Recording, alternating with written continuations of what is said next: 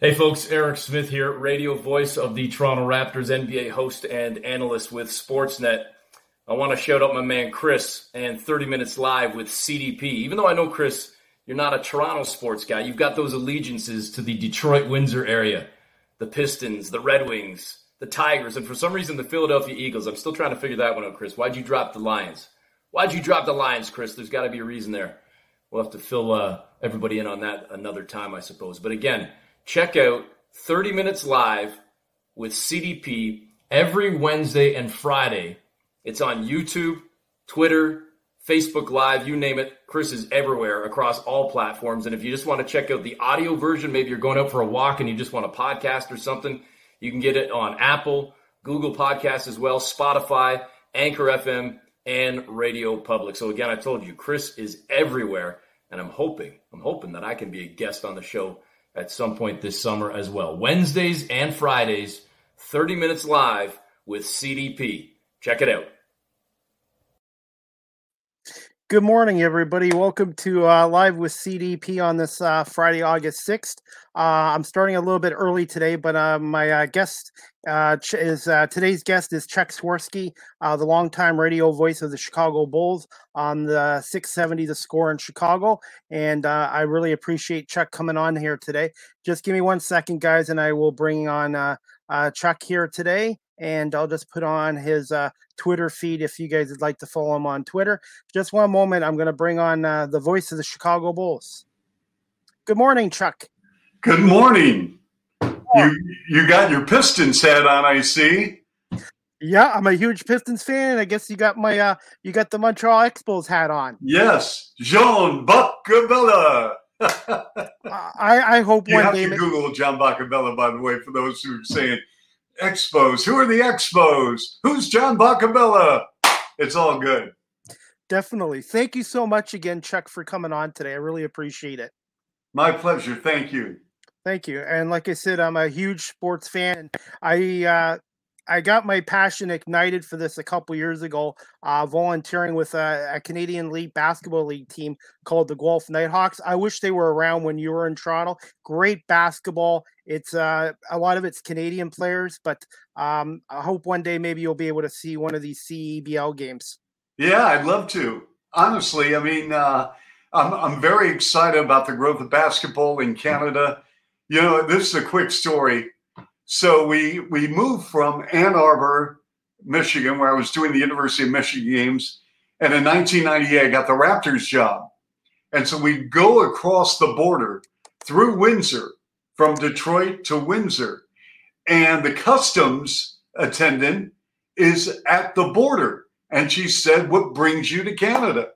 I said, "I am the new play-by-play voice of the Toronto Raptors." She was the Raptors. "You guys play great pitch."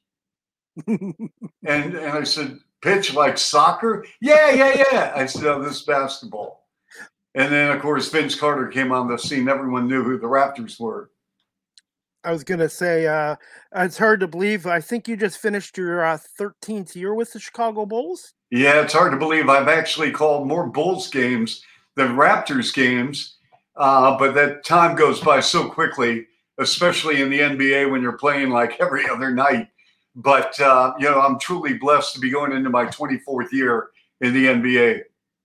And I was going to say, everybody that I've met on here on my podcast, John Murphy, Bob Sochi, yourself, Ken Daniels of the Red Wings, everyone has been great with me. And I'm volunteering with Rogers TV as a camera operator, and it took me almost 48 years, but I found my passion in life, and this is something I really want to pursue.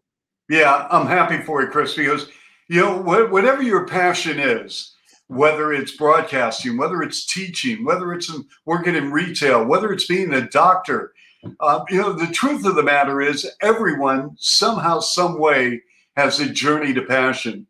And I always advise, whether it's my own children or whether it's the person next door or when I'm at a speaking engagement, find your passion and then go for it.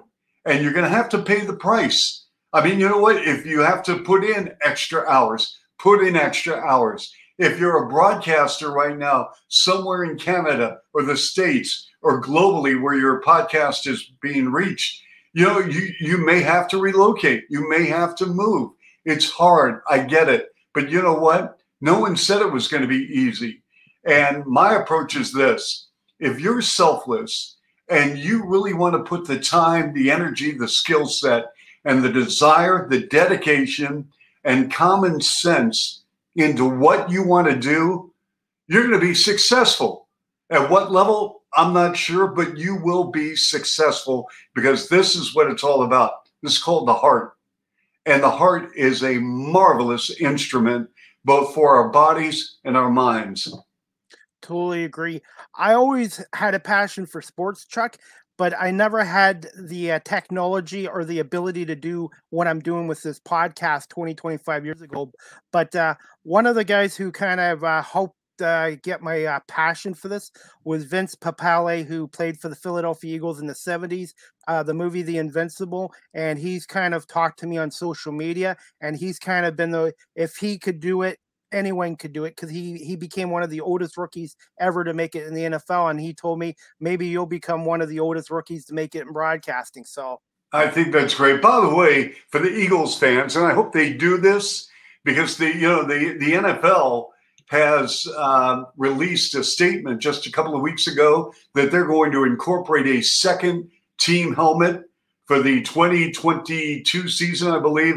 And I hope the Eagles go back to where they were, because I love those Kelly green and silver uniforms, the days of Jaworski and Harold Carmichael.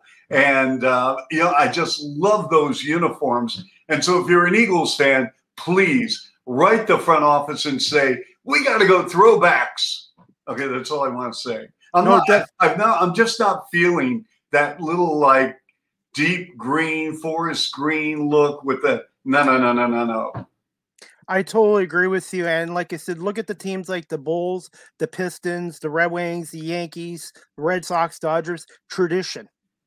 Yeah, it's funny. We should get on a tangent about uniforms. So when I was in Detroit, they came out with the teal uniforms. Yes. Yes. I'm thinking, what are you doing? Detroit is red, white, and blue, the Motor City. I mean, the people in Detroit are awesome. And I'm thinking, teal? Really? Teal? And so here's the story. No one liked them. The players that I spoke to did not like them, but teal was in vogue. It was the new, this is the mid-90s color. And what happened is, because the Ducks and the Sharks were wearing teal, and teal is great. No. And they lasted only a couple, 3 years before people said, let's get rid of them. But now, like, the players say, teal is cool. Yeah, the throwback Pistons. At the time, no. And the same thing happened with the Raptors. When I was doing the Raptors, we wore this big dinosaur with pinstripes, and the players couldn't stand them. Players did not like them. And so now, in this new generation, when they wear them, these are pretty cool. What? Anyway, so be that as it may. Let's talk whatever you want to talk about. I was going to say, like I said, I've also learned to, one of the guys who's helping me out with my podcast too, you can't just script everything. You have to learn to talk to your guests like they're one of your friends and stuff like that. Like Hazel May with Sportsnet, I always watch how she interviews some of the Blue Jay players, and she does a really great job for them as well. And I try to watch other people and how they do interviews and stuff like that as well. Good. Yeah, I remember when Hazel first came on the scene in Toronto, and I love to see the growth of young people and see where their journey takes them. Eric Smith did the open for your show. Eric did pre, half, and post, and did just about everything for the Fan 590 when I first met Eric in 1998, and I am so happy for him. He is such a wonderful man and a great father, great husband. And to see Eric where he is today, it brings so much joy to my heart. He's a fantastic human being. I'm going to be trying to get him and Paul Jones hopefully on my podcast one day. But Eric, I used him for Memo. I didn't use him for Memo, but I requested a memo for him, and he knew me from Instagram, and he probably did one of the greatest promos or openings ever. He hit it perfectly. Great. You know what? Well, that doesn't surprise me because Eric is the one. One time he can do it. Boom. He doesn't need 2 or 3 or 4 takes like the rest of us. One take, boom. Well, I'm definitely going to request you for a memo one day as well.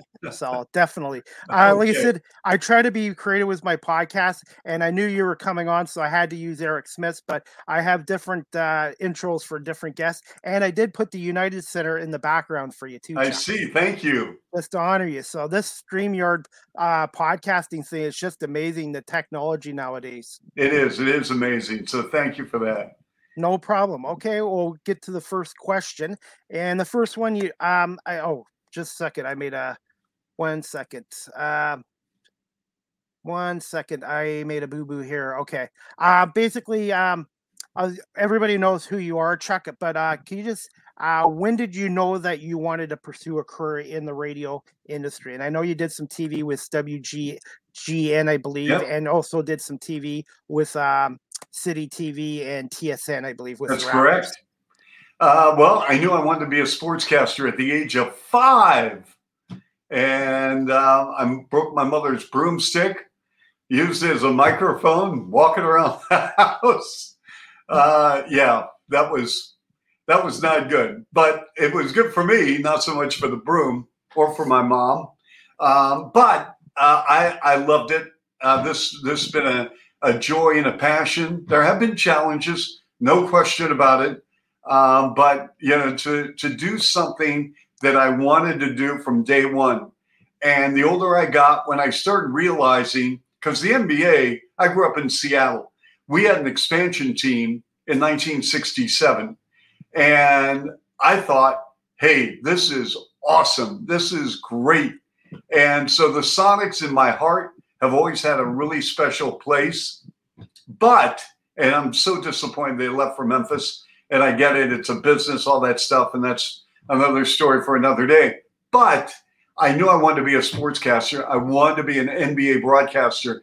I would take the Sporting News, a publication, would come out with a book every start of the NBA season. And it was the NBA Digest and the NBA Register, all the teams, all the players. And I would take it to bed with me with a flashlight.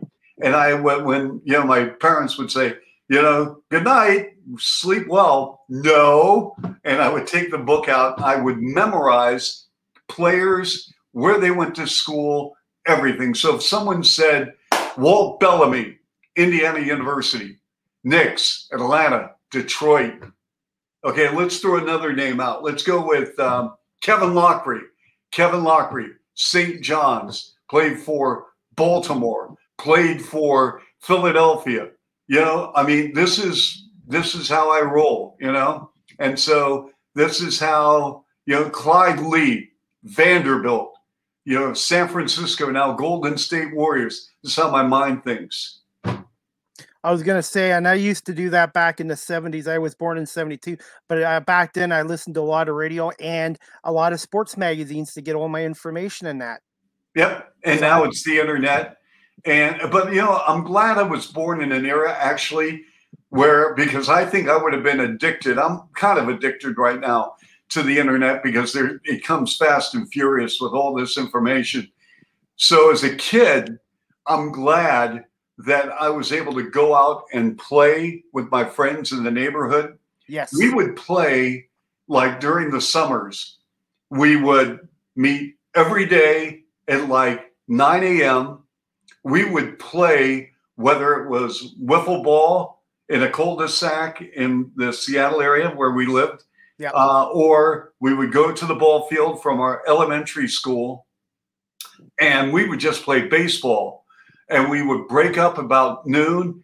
Everyone would go home, or maybe sometimes we all went to one of our places, either our house, neighbor's house, whatever, ate lunch, back on the ball field playing basketball, baseball, street hockey, anything. And I loved that era because we became so close with our neighbors. And I'm thinking, you know what? If I was a kid today, I probably would have been, brought up in the e-sport era where I'm on gaming and doing all these things, or constantly on the internet. And I would never, ever have bonded with my friends, especially during the summers where there's no school and the interaction is very limited unless you make the effort. So I am very, very thankful for that. I was going to say, Chuck, I can relate to you. I grew up in Oakville, which is a suburb Yeah. of Toronto in the Oh, yeah. 70s. And every day after school, street hockey. We would play until 9 o'clock at night. Yeah. And same with baseball and football and Yeah. basketball, even though I wasn't the greatest. But I'm glad I grew up back in the 70s when I did as well. I can Yeah. relate to you on that. What we would do with street hockey is we would put tennis balls in the freezer. And trust me, when you take a slap shot with a frozen tennis ball and you get hit, you're going to have a welt. You're going to be black and blue for weeks. But it was so much fun, and I love those days. I've got a picture of myself when I was about 14 years old playing street hockey, and I've got a glove, and I'm playing goalie at the time. It was just great. Anyway, so let's get on with some questions. Okay, no problem. I can relate to the tennis ball and the orange plastic ball too. So Yeah. I had a few bruises and all that too. Yeah. So definitely. My next question for you, Chuck. Where did you attend school, and did you have any mentor or mentors when you were first starting out in the industry? Well, yeah, I did. Number one, my number one mentor was my father, but he passed away when I was in the sixth grade. Very, very disciplined man. Loved to do lists, like, fix the car, clean up the garage, all these things. He was very, very structured. And I guess that carried over into my world because all I have to do is ask my wife. I am very structured, very list oriented, like grocery store. You have to do this, this, this, this, this. I don't mind that. I love lists. So mentorship. Vince Bagley, WBAL TV in Baltimore. He just passed away at the age of 95. Rest his soul. I lived with him during the summers and his family in Baltimore. Went to Oriole games, training camp with the Colts. I mean, here I am as a kid, and I'm thinking, oh my gosh. I mean, I'm walking on the field. There's Johnny Unitas. There's Lenny Moore. There's Art Donovan. There's Gino Marchetti. I'm thinking, what? And the Orioles, I mean, Brooks Robinson, Frank Robinson, it was crazy. There's Dave McNally. There's Jim Pancake Palmer. So that was a great period of time growing up in Baltimore during the summers when I would fly from Seattle. Pete Gross, rest his soul, play-by-play announcer of Seattle Seahawks. When I graduated from Ohio University, I went back home to Seattle, worked at Cairo Radio. Pete Gross, phenomenal sports director who knew just how to handle young people coming into the business. He was great. While I was doing my internship through Ohio U, internship at NBC Radio in Cleveland, was in the sports department. Joe Tate, legendary voice of the Cavaliers, he just passed away, unfortunately, a couple of months ago. Joe Tate was awesome. I went over to his house every day before work started, to pick his brain about broadcasting. How do you keep score while you're doing play-by-play? All these things. He opened up his books. He opened up his house. He opened up everything to me. And we were friends for close to 50 years. I mean, believe it or not, I met him when I was 19 years old. And he just passed away. I'm 67. So I knew him for a long period of my life. He was tremendous. And I mean, Ernie Harwell, voice of the Tigers. I met Ernie when I was 12 years old, 11 years old. And we spoke weekly. And he would write me weekly. And it was just an unbelievable human being.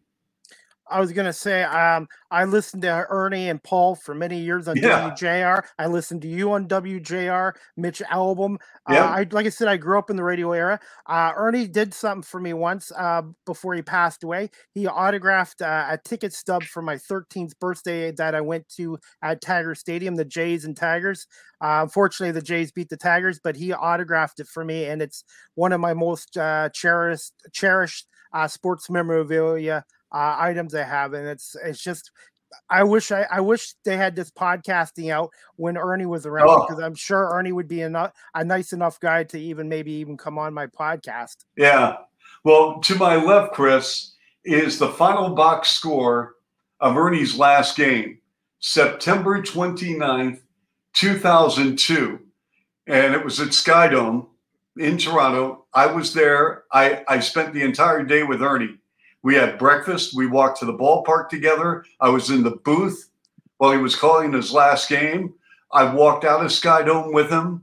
We had soup after the game. Like here, like there are cameras everywhere. People want to, because it's Ernie's last game. I mean, this is a big story. And so we were walking out of Skydome. And I said, Ernie, I'm sure you're exhausted. I'll let you go, because he was spending the night before going back to Detroit. And he goes, no, you know what I would really like to do? I said, what's that, Ernie? And he would call me Charlie. Most of my dear friends call me Charlie. And so he goes, you know what I'd really like to do, Charlie? I said, what's that, Ernie? He goes, I'd love some soup. I said, what? He goes, I'd love some soup. I said, let's do it. We're having soup. And that was Ernie. He was so humble. What a genuine human being. Just a very warm and caring man. And he left an indelible mark in my life. I was going to say, when I had Jerry Howarth on a couple months ago, he told me the exact same story with Ernie when he became the Jays' first broadcaster in 81-82. He welcomed Jerry into the major leagues and had him and his wife Mary over for soup as well. Yeah, that's Ernie.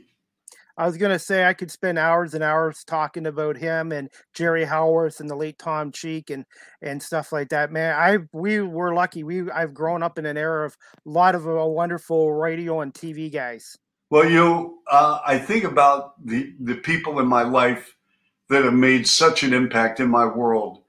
And, for example, with Raptors, like Nelson Millman of the Fan 590, he could have picked anyone. He could have picked someone in Canada. I wasn't Canadian at the time. I was an American. And Nelson took the time to say, hey, you know what? I'm this guy, has experience, University of Michigan, DePaul, sports director at WJR, WGN. I'm going for it. And I made a vow to Nelson that I would bust my chops however long I was employed. I was actually hoping, I had tried getting the NBA, came up short, Orlando, Milwaukee. Sometimes it was, well, you don't have NBA experience. No, but I have 18 years of college with DePaul in Michigan. Sometimes, well, we have a pre-F and post guy and we want to elevate them. I get it. No worries.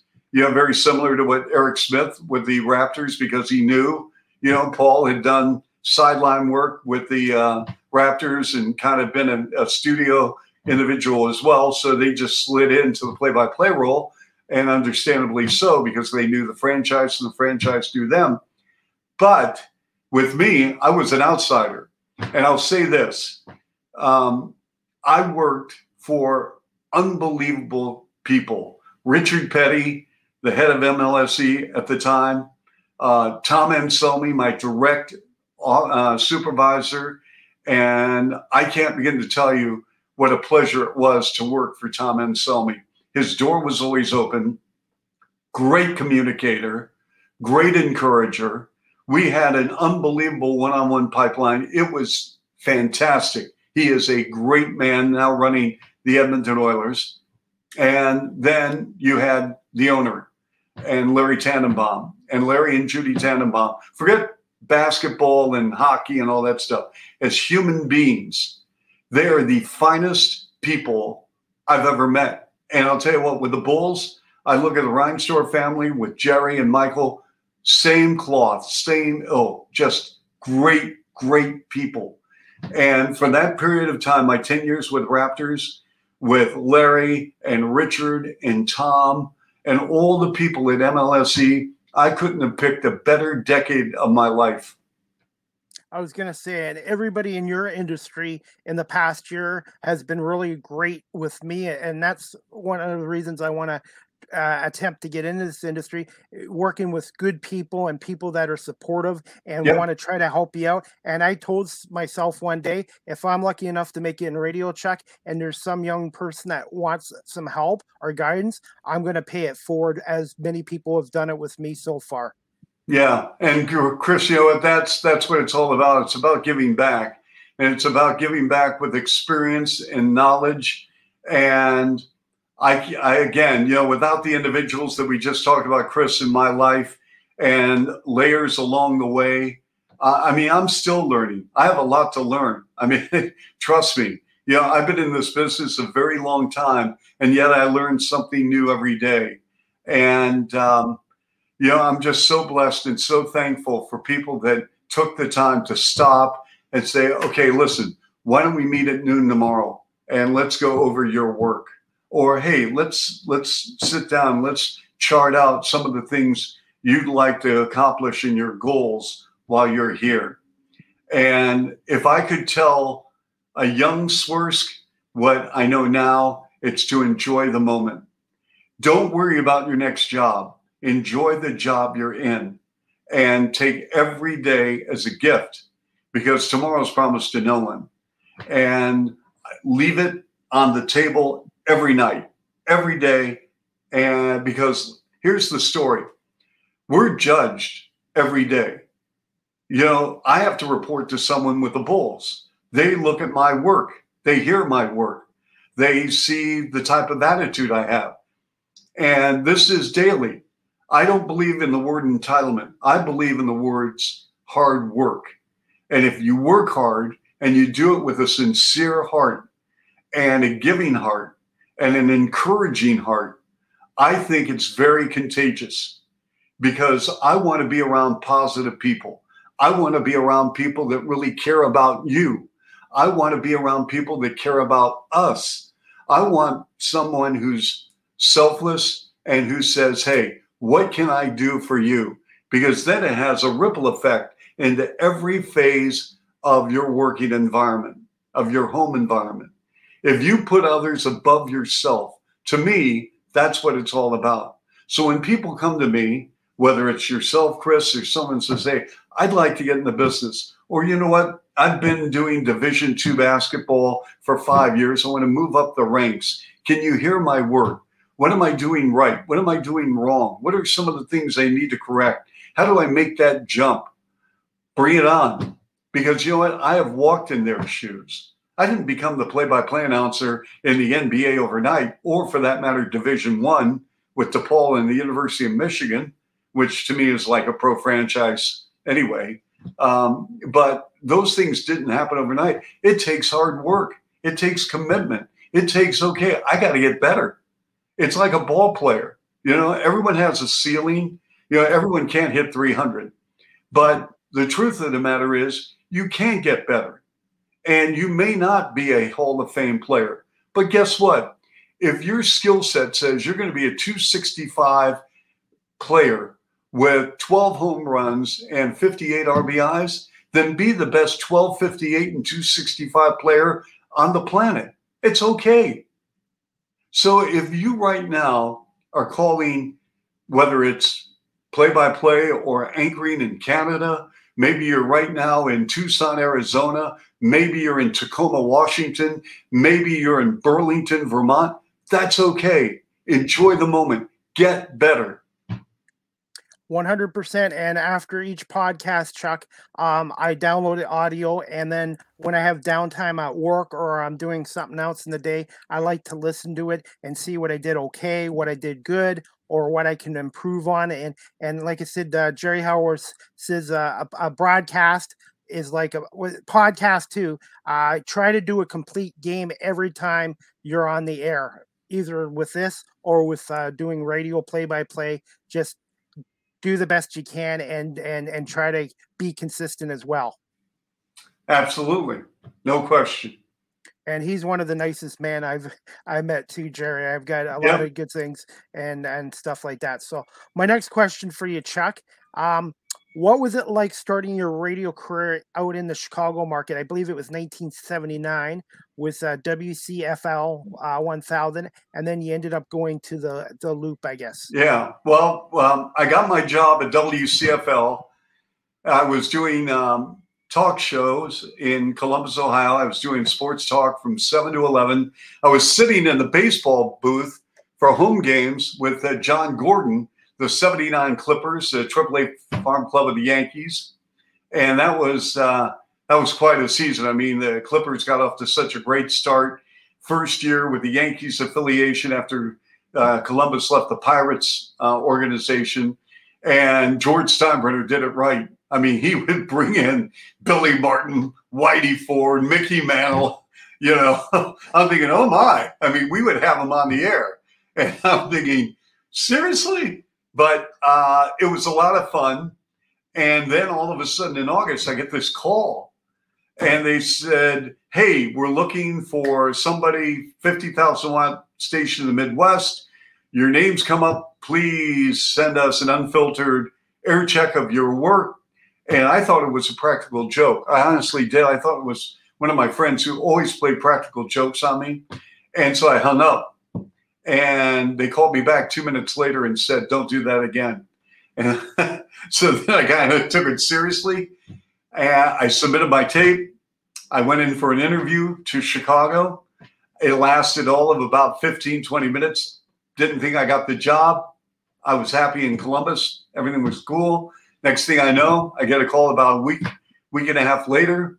You get the job. I start in Chicago.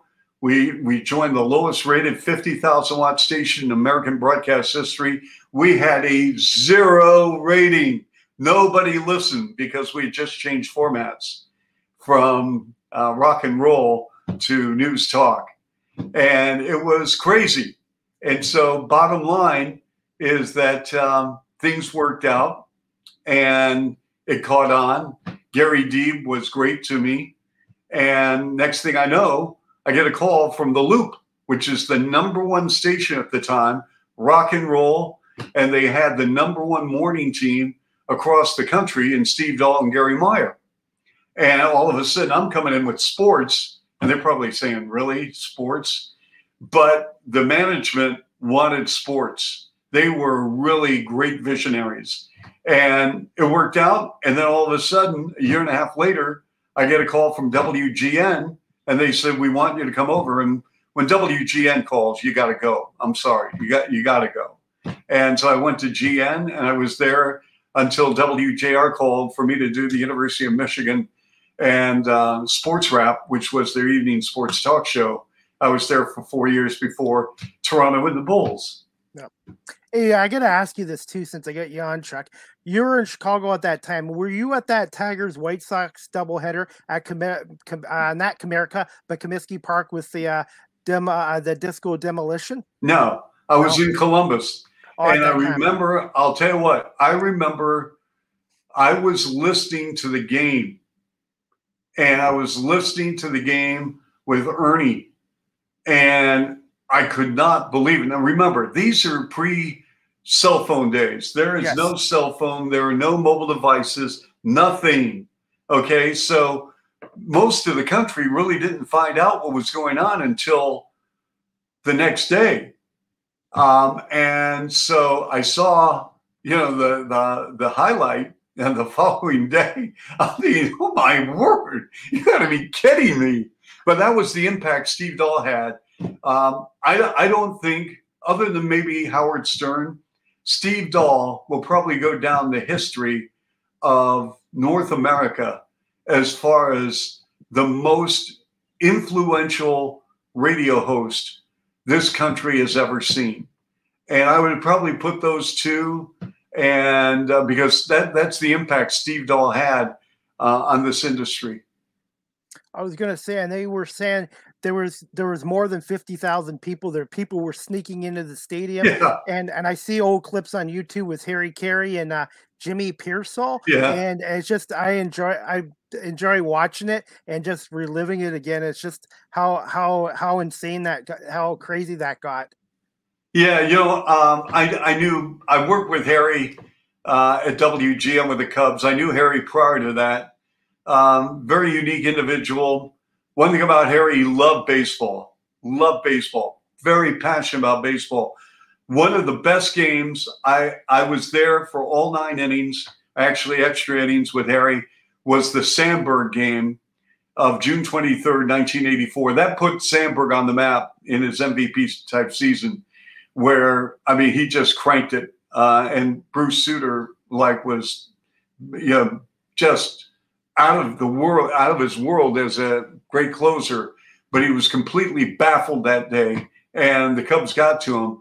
But Harry called one of the finest games, and Harry called a lot of great games.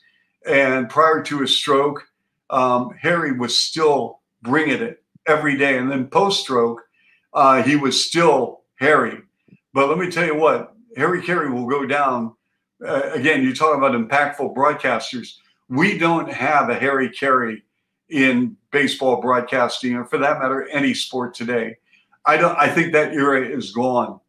But where that era was, I mean, think of the broadcasters we had during that period of time, whether it was Vin Scully, Jack Buck, Harry Carey, Bob Prince. I mean, we could go right down the list of great broadcasters. I mean, Lindsey Nelson with the New York Mets. I'll bet you I could name one broadcaster, even in that generation, early 70s, where it started to turn a little bit, but Marty Brennaman in Cincinnati.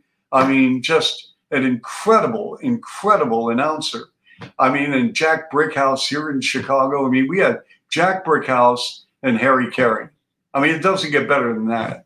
I totally agree with you. And then Al Michaels did the Cincinnati Reds as well, and he just won the Ford C. Frick Award as well, and he's one of my favorites of all time as well. Great, tremendous broadcaster. And in Detroit, we were spoiled too, not just with Ernie and Paul, but George Cal and Al Kaline. I don't think those two get enough credit for being a great broadcasting crew. And I think Al Kaline was just as good a color analyst as he was as a baseball player. Yeah. I got to know both, not very well, but well enough where, because I was at the park every day for WJR. And George Kell was such a classy individual as Al Kaline. And I still can't believe Al is gone because, every time I think of Tigers baseball, honestly, I think of Ernie Harwell and Al Kaline, I mean, the two just, they epitomized what Tiger ball was all about. Definitely. I was going to say my next question for you. I read this on your profile, Chuck. How did you come about the public address announcer position with the Bulls from 1980 to 1983? And did you replace Tommy Edwards? Yes. At the time when you took over for 3 years? I did not know this about you until I read this recently about you. Yeah, Tommy left to take a job in Boston, and there were auditions. And I got a call from Brian McIntyre, then the PR director of the Bulls. And he says, would you come down? We'd like to try you out as PA announcer for the Bulls. So one afternoon I get there and there's the mic at the desk, mid-court, Chicago Stadium. I sit down. Rod Thorne, the general manager, is there. And I had a relationship with Rod. I love Rod. And Rod Thorne, classy, great man, love Rod. And so they gave me a roster, did the roster, and the Bulls teams back then. The 80-81 club was good, but then it took a turn south prior to Jordan, of course. And but I got the job, and it was awesome. It was fantastic. But then after I got the WGN job, my program director, Dan Fabian, said, listen, you're with DePaul, you are with the Bulls, you got to make a decision what you want to do here. And I wanted to do play-by-play. I took a leap of faith, and trust me, when Jordan started taking off, was I second-guessing myself? Absolutely. I could have been the PA voice during the Jordan era. And I'm really, part of me was going, no, what did I do? But in the long run, as it worked out, probably without that, if I had not left from DePaul to Michigan, I would not have been in the NBA. I can tell you right now, without doing the play-by-play for the University of Michigan, I don't get an NBA job. That's a fact. Okay. One thing about college basketball, what is the biggest difference? You've done both, obviously, Chuck. What is the biggest difference in calling college basketball to the NBA? I just had to ask you that. Okay. Well, other than, the athleticism, you're talking about elite players, is the 24-second shot clock. It's one thing to go into, the upper deck and call a game when you're just doing an air check to yourself and you're doing a mock broadcast. It's another thing when that red light goes on, you're on the big stage to call a game. So we had a lockout in 98, 99, and I got the Raptor job in 98. But because there was a lockout with the owners and players, we didn't begin play until early February of 99. But training camps opened in January. We did my first ever on-air play-by-play of an NBA game. Came at Skydome with the Raptors and Celtics. And I remember I was nervous to begin with. And I was coming down with a little cold, and I'm thinking, this is great. And I was stressed, totally stressed. And I'm sitting with Jack Armstrong, and I could not believe how fast the game was.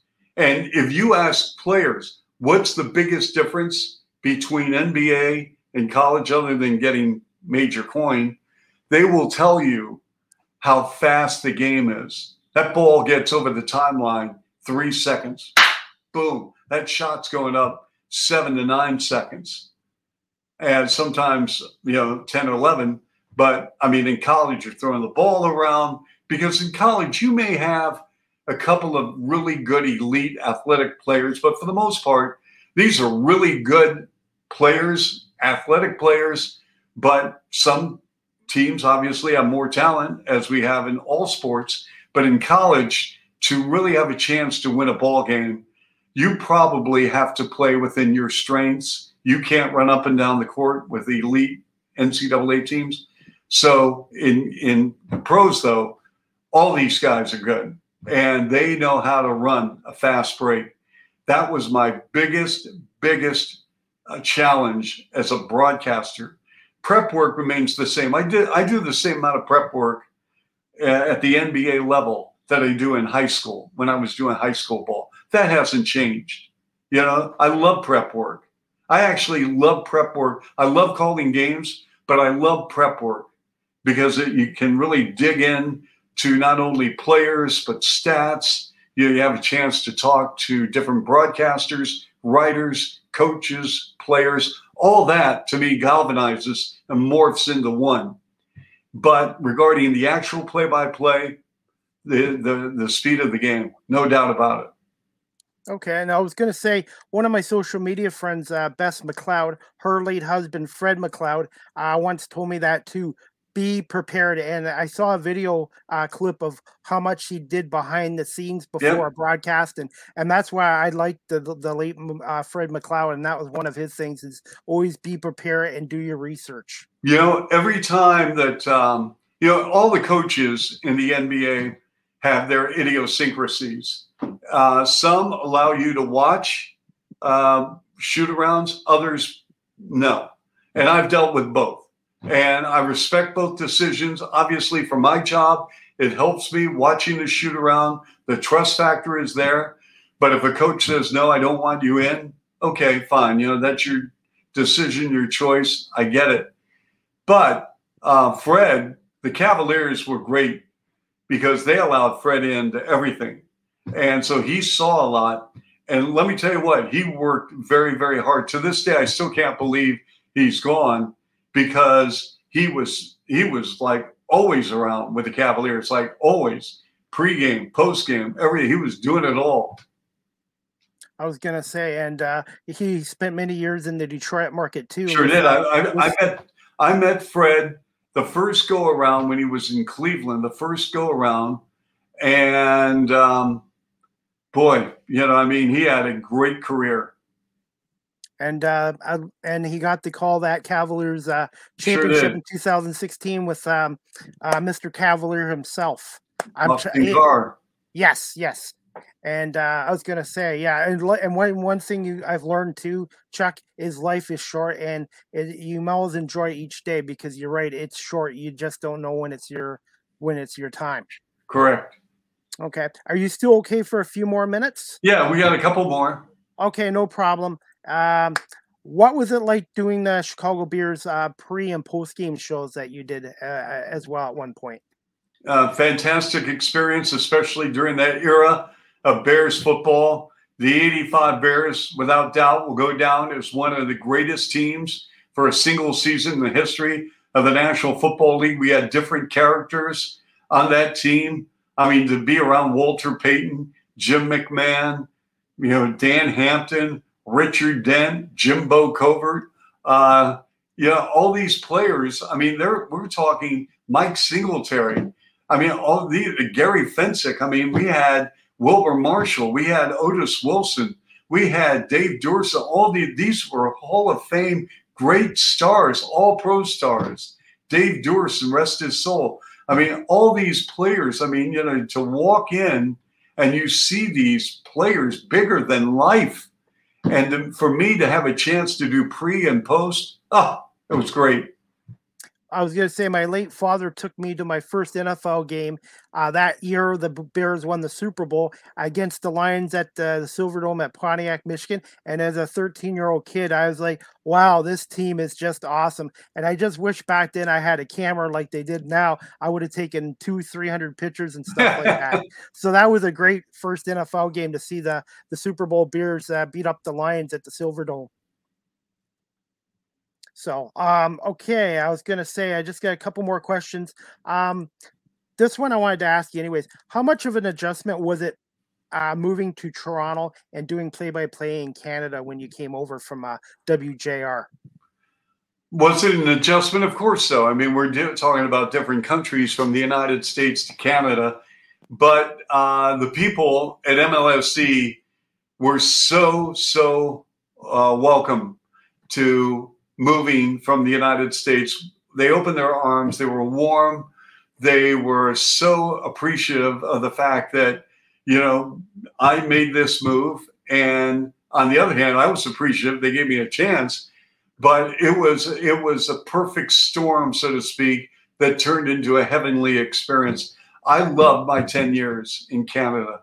I can't say enough good things about the people in Canada, about my relationship that I had in our neighborhood, with our church, with our front office, with our players, with our coaching staff, with everyone connected with the Raptors organization. I can't say one negative thing. As I mentioned, I had an outstanding employee-employer relationship. I loved my boss, Tom Anselmi, so much. I loved our ownership with Larry Tannenbaum. I loved, Richard Petty, our president. I mean, when I say I loved them, I mean, it's almost like if Jerry or Michael Reinsdorf called me today with the Bulls and said, I need you on my doorstep at 2 a.m. in the morning, I'm there. That's how much I think of them. Well, that's how much I think of the Raptors organization and those people, because I really love them. I had a wonderful experience.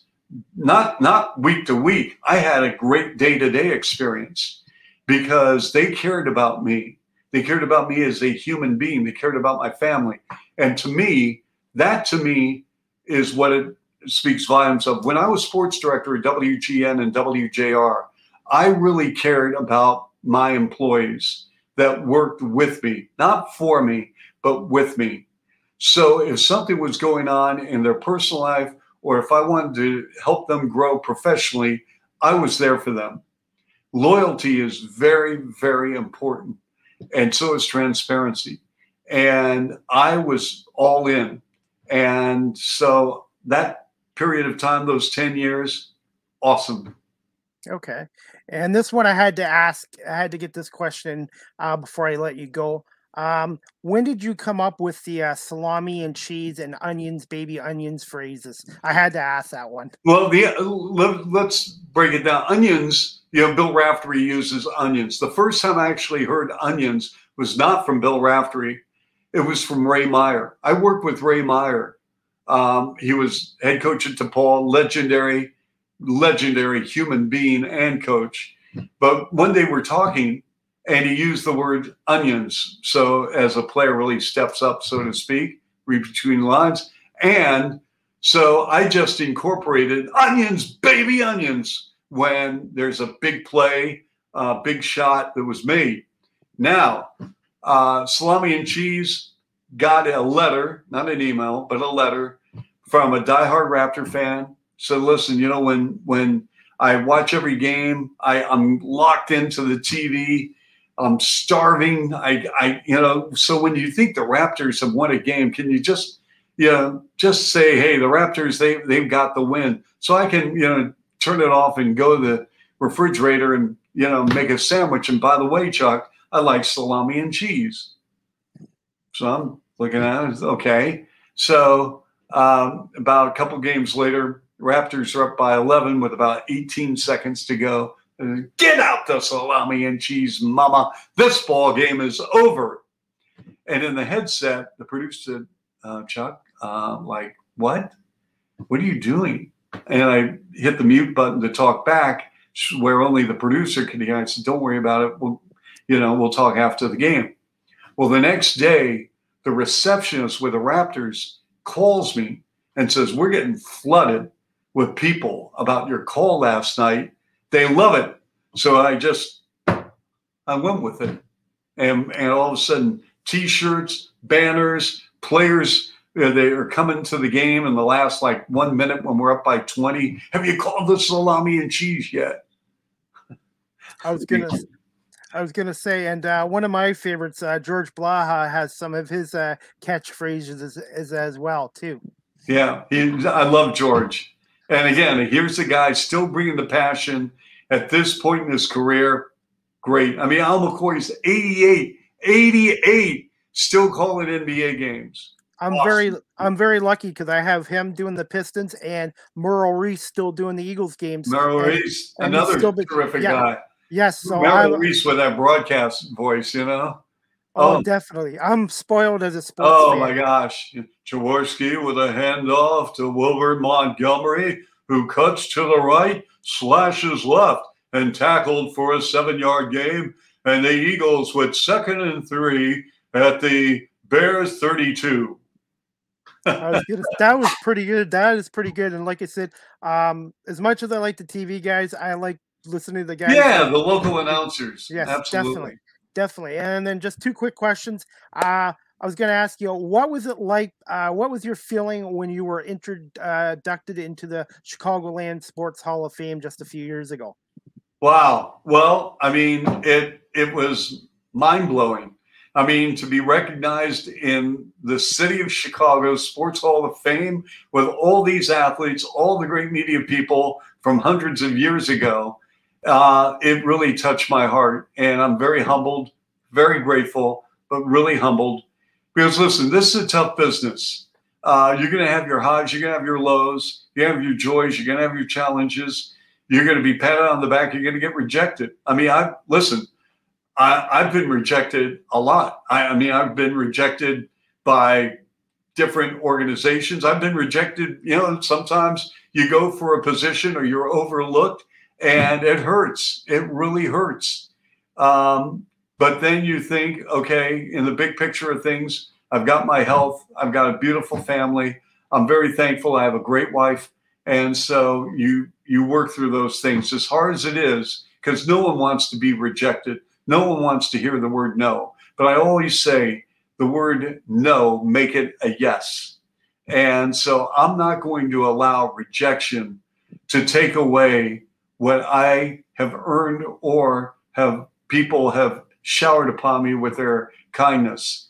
And that's why I always remind myself, stay hungry, stay humble. That's exactly what Sean McDermott says for the Buffalo Bills.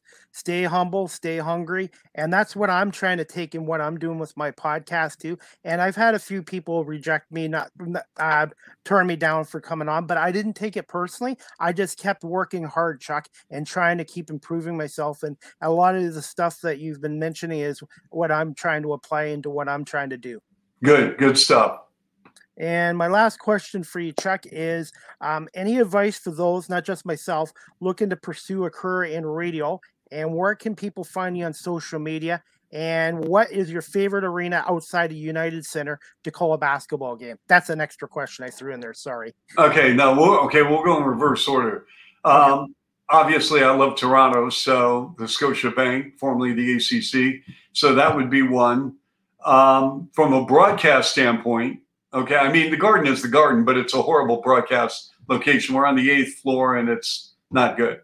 But broadcast location, honestly, I mean, I love Cleveland. Cleveland, we have this little Joe Tate perch, and it's great. You see the floor. We're still close enough. I love going into Staples. Those from a broadcast location, it's great. Phoenix, we're right there, midcourt, on the floor. For how long? Who knows? But those are just some of my favorites. Let's see. You also wanted to touch upon just advice for those looking to pursue a career in radio and where people can find you on social media. Okay. I think people should be themselves. You can take snippets and hear things like we all do in broadcasting, but you be you, okay? All of us are created uniquely. And Chris, you're different from me. I'm different from Joe. Joe's different from Fred. Fred's different from Bill. All these things. Yeah, Ann is different from Marie. Marie is different from Paula. All these things. We're all created uniquely, individually. We have our complete mind, body, soul. So just be you. Just be you.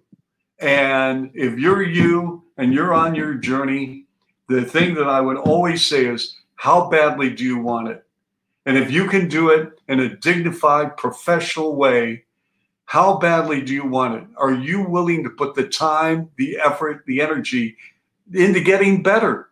We're talking about getting better. We're not talking about going through the motions and expecting free lunches. There is no such thing as a free lunch in life. And I use that as a metaphor because the truth of the matter is, there is always somebody willing to work. And I'm going to leave you with a quote, and then we'll get into social media, and then I'll let you go. In 1979, I told you I was working in Columbus. And my group of friends, one of them knew a jazz blues singer that worked at a club. It was a Sunday night. We go to the club. I had never been to the club. I didn't know anyone. And after one of his opening sets during the intermission, he walks over to the table. His name's Dick Mackey. I have lost all connection with him. I mean, I wasn't his good friend. I met him once, but I don't even know if he's still around or if he's living, not living, whatever. But he left me with one of the most powerful statements I've ever heard. So we're sitting at a table, and he goes, "Chuck, I'm going to tell you something." I said, "What's that, Dick?" He goes, "You better take care of your homework, because if you don't, somebody will." And I paused. Now, again, this is 1979. It's smoky room, it's a jazz club, a whole bit. And I said, "I'm sorry." He goes, "Chuck, you better take care of your homework, because if you don't, somebody will." And it resonated through my brain. And because of that, I started thinking about that. And no one was going to outwork me. There might be a lot, and there are a lot better broadcasters than me on the planet. I get it. I know that. I can live with that. Because everyone's skill set's different, just like a ball player's skill set's different. But I'm telling you right now, Chris, nobody will outwork me. Nobody. Nobody will bring more energy to a broadcast than me. Nobody will outwork me. And that's not egotistical. That's a statement about my work ethic that I developed as a young person through my father and through seeing mentors, through my mother, a school teacher, taking on 2 additional jobs after my dad died. And I say that reverently, not from a arrogant standpoint, because she said, you know what? This is what I got to do. I got to provide for my family. And instead of collecting a paycheck from the government to say, well, the government's going to take care of us, no. She said, I'm working. I'm going to find ways to work. She taught school. She worked in the gift shop of the hospital in Bellevue, Washington. And on the weekends, she was an actor and doing other things for the local theater company in Bellevue. It was called the Play Barn. And so she worked 3 jobs so we could have food on the table and clothes on the back. That to me is what it's all about. So, all right. I'm going to give you the social media platforms, and then I'm going to say goodbye. You can reach me on Twitter at CTS Bulls, okay, on Twitter. Facebook, look for me, Chuck Swirsky. There are a lot of imposters out there, but there's the profile picture is myself and my wife. So that's on Facebook. Instagram, it's Swersk_Bulls, Swersk_Bulls on Instagram. So I think we've pretty much covered it, right? Yeah, I was going to say, and my friend Ryan, he's in Special Olympics. He's a huge Bulls fan. Are you able to say hi out to Ryan for me? Ryan, go Bulls! That'll make you just made his day for him, and he's a super nice guy, and he's so passionate about the Bulls, and he was so excited that I was able to get you to come on my podcast. And I want to say, Chuck, thank you so much for coming on, and I'm hoping maybe again in the future, maybe I can have you come on and we can maybe talk a little more current NBA hoops with the Bulls and Pistons, and maybe the rivalry will be reunited again. Yeah, thank you. And again, because I'm an employee of the Bulls, I can't talk about what's going on. So I appreciate your understanding along those lines. But do take care, Chris. Great job and have a wonderful day. Thank you. You too, Chuck. Keep in touch. Thank you so much. Anyways, guys, I wanted to say thank you again to Chuck Swirsky, the radio play-by-play voice of the Chicago Bulls on the Score 670 in Chicago, for coming on today. I just want to say, everybody, thank you for watching on YouTube, Twitter, and Twitch. And I'm just going to show a clip of some of Chuck's best calls when he was with the Toronto Raptors before I go. Just 1 second, guys. I'm just going to put this on, and this is just some old clips of Chuck. Toronto Raptors now, like most play-by-play guys, he is polarizing. Some love him, some hate him. So depending upon your perspective, here's the top 10 reasons why you're sad he's leaving, or the top 10 reasons why you're glad he's leaving.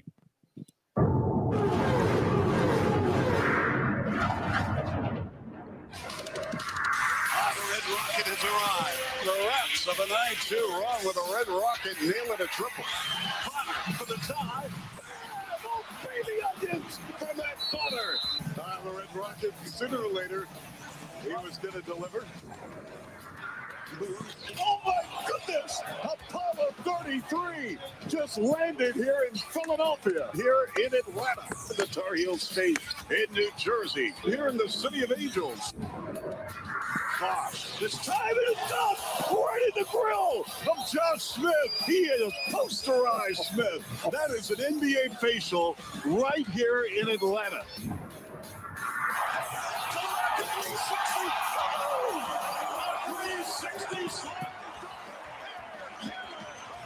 Electrifying this crowd, insanity at the ACC.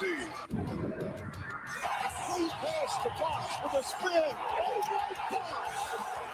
This Bosh inspired. Oh my gosh, again!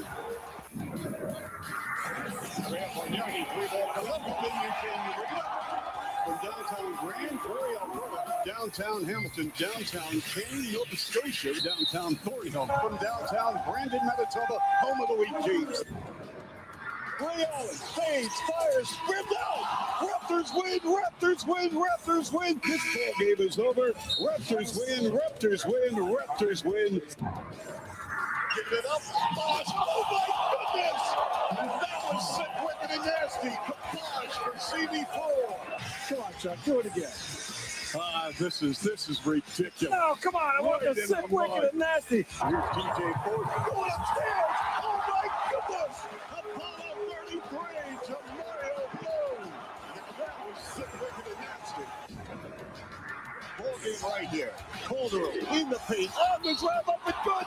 And it fell. Onions, baby onions. Jose Calderon in one. And it's taken away by Bosh. The 55-footer.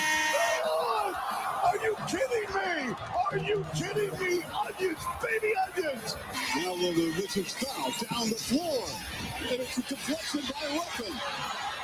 And the play continues. Peterson. I don't believe it! We're going into overtime and Hail Mary 3 by Mo Pete! Onions, baby onions! Delfino, Harkless, layup, turn it, foul! You can get out the salami and cheese, mama! This ball game is over! Raptors win, Raptors win! Get out the salami and cheese, mama! This ball game is over! There you go, folks. It's all good. It's all good. Anyways, guys, that clip was courtesy of TSN, and that was some of Chuck's best calls when he was with Toronto for 10 years. And it's hard to believe he's been with the Bulls now 13 years. So again, I want to say thank you to Chuck Swirsky for coming on this morning, and everybody who's been watching. Thank you so much. Chuck is one of the best in the business, and I'm hoping maybe I can have him come on again in the future and maybe talk a little more NBA basketball. Anyways, guys, before I go, Live with CDP podcast, the audio version is on Google Podcasts, Anchor FM, Apple Podcasts, Breaker, Pocket Cast, Radio Public, Spotify, and Castbox as well. And just to let you know, guys, before I head out and get some sleep, my next podcast is tomorrow, Saturday, August 7th, 4:45. Noel Smith and Dylan Baker, the TV play-by-play and color analyst for the Intercounty Baseball League's London Majors, will be on Live with CDP tomorrow at 4:45 as well. And anybody in the Guelph area tonight, the Guelph Nighthawks finished their regular season and regular season tonight, and home regular season tonight at 7:00 at the Sleeman Center against the Ottawa Blackjacks. Guelph's 4-9 right now, but they came off a big win against Ottawa Wednesday night up in Ottawa. So if you guys are interested in going to a game, the Nighthawks can have up to 1,000 people at the Sleeman Center. Just give them a call, phone the ticket office, or go on nighthawks.ca. I will be at the Guelph Nighthawks game tonight against Ottawa as a volunteer, and I'm looking forward to it. And CEBL is great action, and I'm looking forward to the playoffs, and maybe hopefully Guelph might even have a playoff game, but we'll see. Anyways, guys, like I said, I just want to say thank you everybody for watching live on YouTube, Twitter, and Twitch streaming as well. And I'm hoping again one day to be back on Facebook, but that's out of my control. So anyways, guys, like I said, I'm going to call it a show, but I just want to say thank you all again for watching Live with CDP. I hope you guys all have a great Friday, and we'll definitely talk to you guys tomorrow at 4:45 with Noel Smith and Dylan Baker from the Rogers TV in London, London Majors Intercounty baseball crew. All right, guys, take care and have a good night.